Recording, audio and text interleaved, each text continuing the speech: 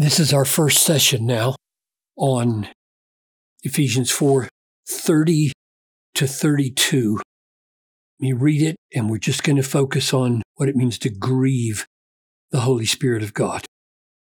This is very important.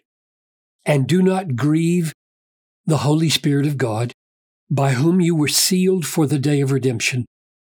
Let all bitterness and wrath and anger and clamor and slander be put away from you, along with all malice.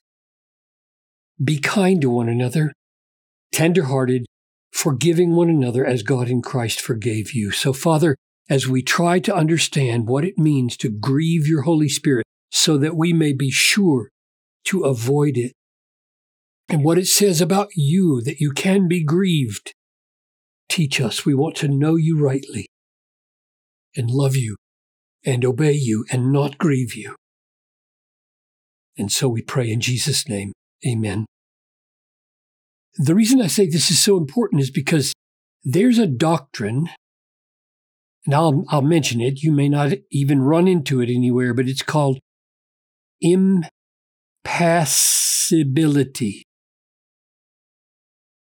The impassibility of God. Impassible means not able to experience passions.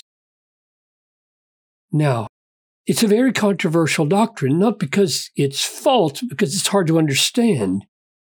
And it feels like we're denying lots of Scripture if you say God can't have feelings or passions, since He is said all over the Bible to experience different kinds. And here is an example.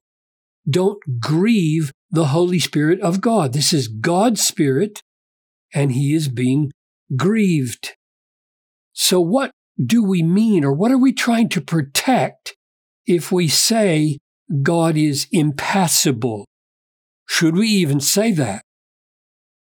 What we're trying to say is this: God can never be the victim of His own emotions. They can't sneak up on Him like they do on us, right? Tears will come to our eyes sometimes, and we don't, where did they come from? And we get angry when something happens, not because we decided to get angry, it just happened to us. We are very much in the control of our emotions until we do something to overcome them. God does not get knocked around, overcome, victimized, controlled by His emotions. That's the fundamental thing we are denying. And that also implies God is not at the beck and call of evil provoking Him to anger or provoking Him to grief, as though He could be controlled from outside. In other words, not only victimized by His emotions, but by others, other people, or Satan, who cause those emotions by doing something. We're going to talk about that next time. What are they doing? What have they done, or what might they do to grieve the Holy Spirit? That's next time. I just want to linger now on what is this experience like for God, and how can we avoid dishonoring God by treating Him as one who can be grieved without saying He's the victim of His own emotions or the victim of other people who cause those emotions. So to be grieved is what? I've been thinking of, I would say it's something like you're grieved if something you loved, something that was precious to you, goes away, is taken away.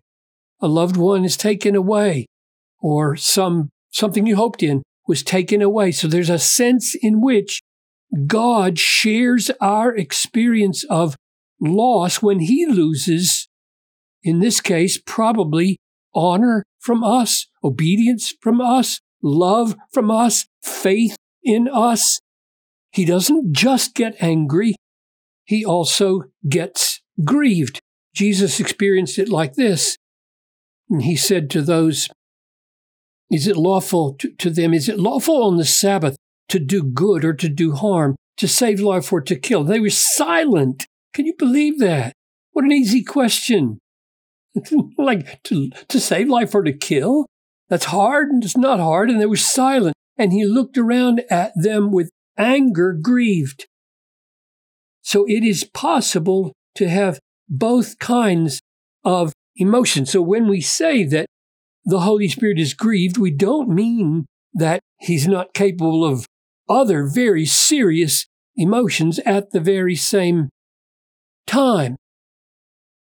Second thing to think about here, besides the impassibility of God, which we'll stay with in just a moment, is doesn't this imply that the Holy Spirit is a person? And I want to just briefly underline that massive reality that in the Trinity, God the Father, God the Son, God the Holy Spirit, this is one of those places where the Holy Spirit is shown to be personal. He can have these kinds of experiences. Just to underline that from Jesus' teaching about the Holy Spirit, I will ask the Father, Jesus says, and he will send you another helper. Now that's another helper. So the Holy Spirit is in view here. We'll see that in a minute. To be with you forever, even the Spirit of truth, whom the world cannot receive because it neither sees him nor knows him. You know him, for he dwells with you. I'm with you, and I'll be with you by the Spirit. So there's another helper coming here. That sounds very much like a person is coming, or it's even clearer here a few verses later in John 14. These things I have spoken to you while I am still with you, but the Helper, the Holy Spirit, whom the Father will send. The Father is going to send in my name the Holy Spirit. He will teach you. So now we have this person teaching. So he's helping and he's teaching all things and brings to your remembrance all that I have said to you. So those few pointers to underline the fact that the Holy Spirit here is being treated as a person. Now, back to impassibility. You might get the impression that if God can be grieved, if the Spirit can be grieved, then our sins, referred to in the 4 sins, stealing and lying and speaking foul-mouthed, if that can grieve the Holy Spirit, then is the Holy Spirit not in control of his people? Do they do things that sneak up on him and disappoint him? Now that would be a mistake, because in Philippians 2, it says, therefore, my beloved, as you have always obeyed, so now, not only in my presence, but much more in my absence, work out your salvation with fear and trembling, for as you are working it out, it is God, most fundamentally, who is at work in you to do that willing and to do that working that you are working out for his good pleasure. Underneath our working and doing and our failing to work and do is God's will and God's work. Here it is again in Hebrews 13:21. May God equip you with everything good that you may do his will, working in us that which is pleasing in his sight through Jesus Christ. That is what the Holy Spirit does. He works in us. So, if we sin and grieve the Spirit, it's not because he didn't see this coming. It's because as God, he permitted it. And when God permits something, he sees it ahead of time and he ponders, I'm speaking in a human way here, whether it would be wise or advisable here to permit what they are about to do that will grieve me.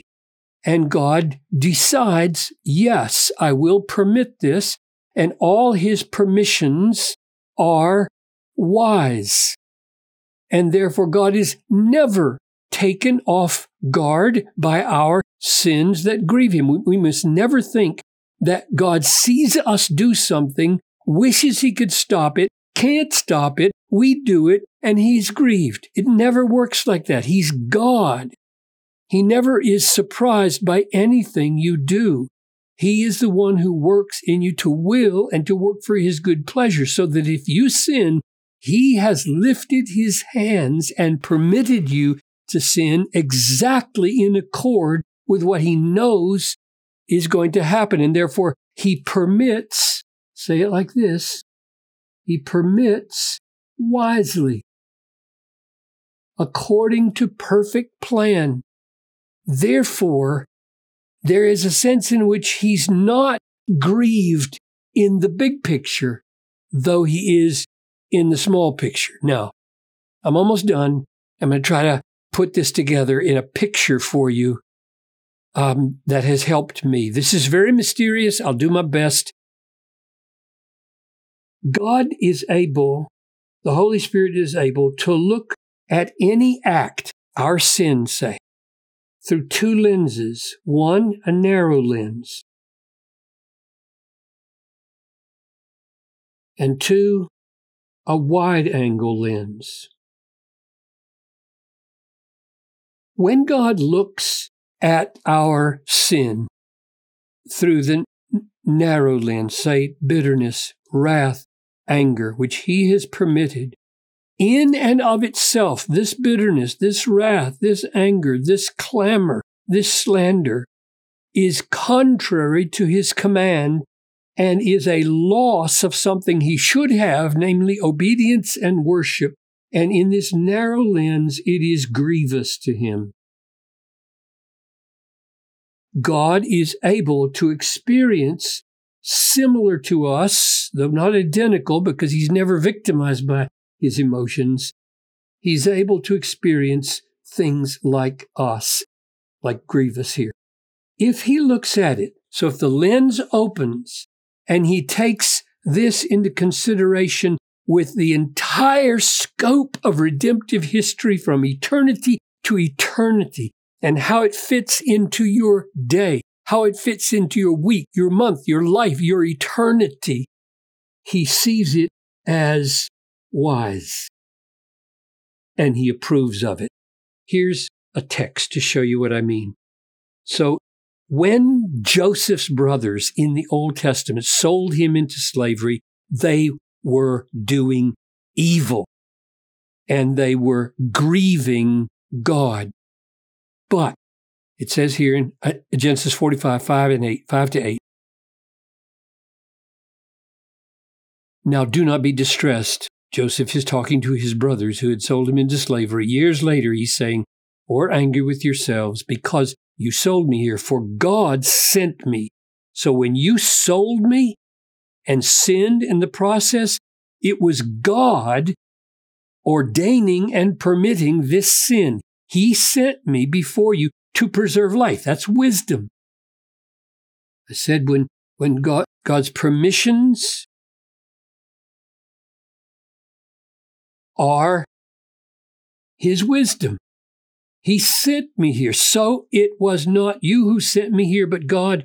And therefore you get this famous statement in Genesis 50, as for you, you brothers, you meant evil against me, but God meant it for good, to bring it about that many people should be kept alive as they are today. So I'm trying to paint the picture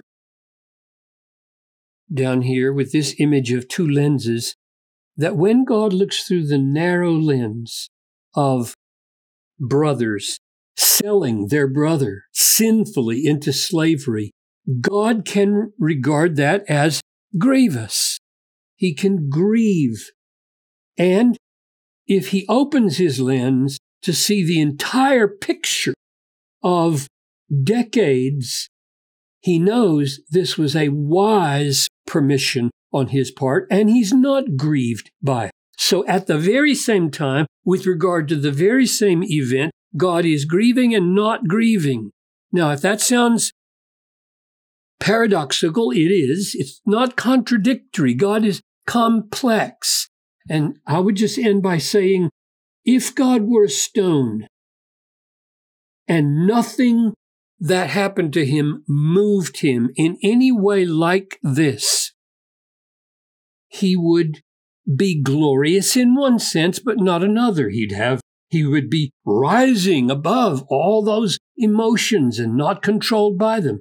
But if he were a leaf and only experienced things like this the way we do, blown around, so a stone that feels nothing, a leaf that gets blown with every emotion, he wouldn't be as glorious as he is because he experiences both. He's stone-like in that he's not the victim of his emotions or of our control of his emotions, and he's not leaf-like in that he gets blown about. He can experience grief-like emotions, and yet not in such a way that he's turned into a leaf. The greater glory is that God does experience things like this, and yet the doctrine of impassibility, namely that he can't be the victim of others or of his emotions, is crucial.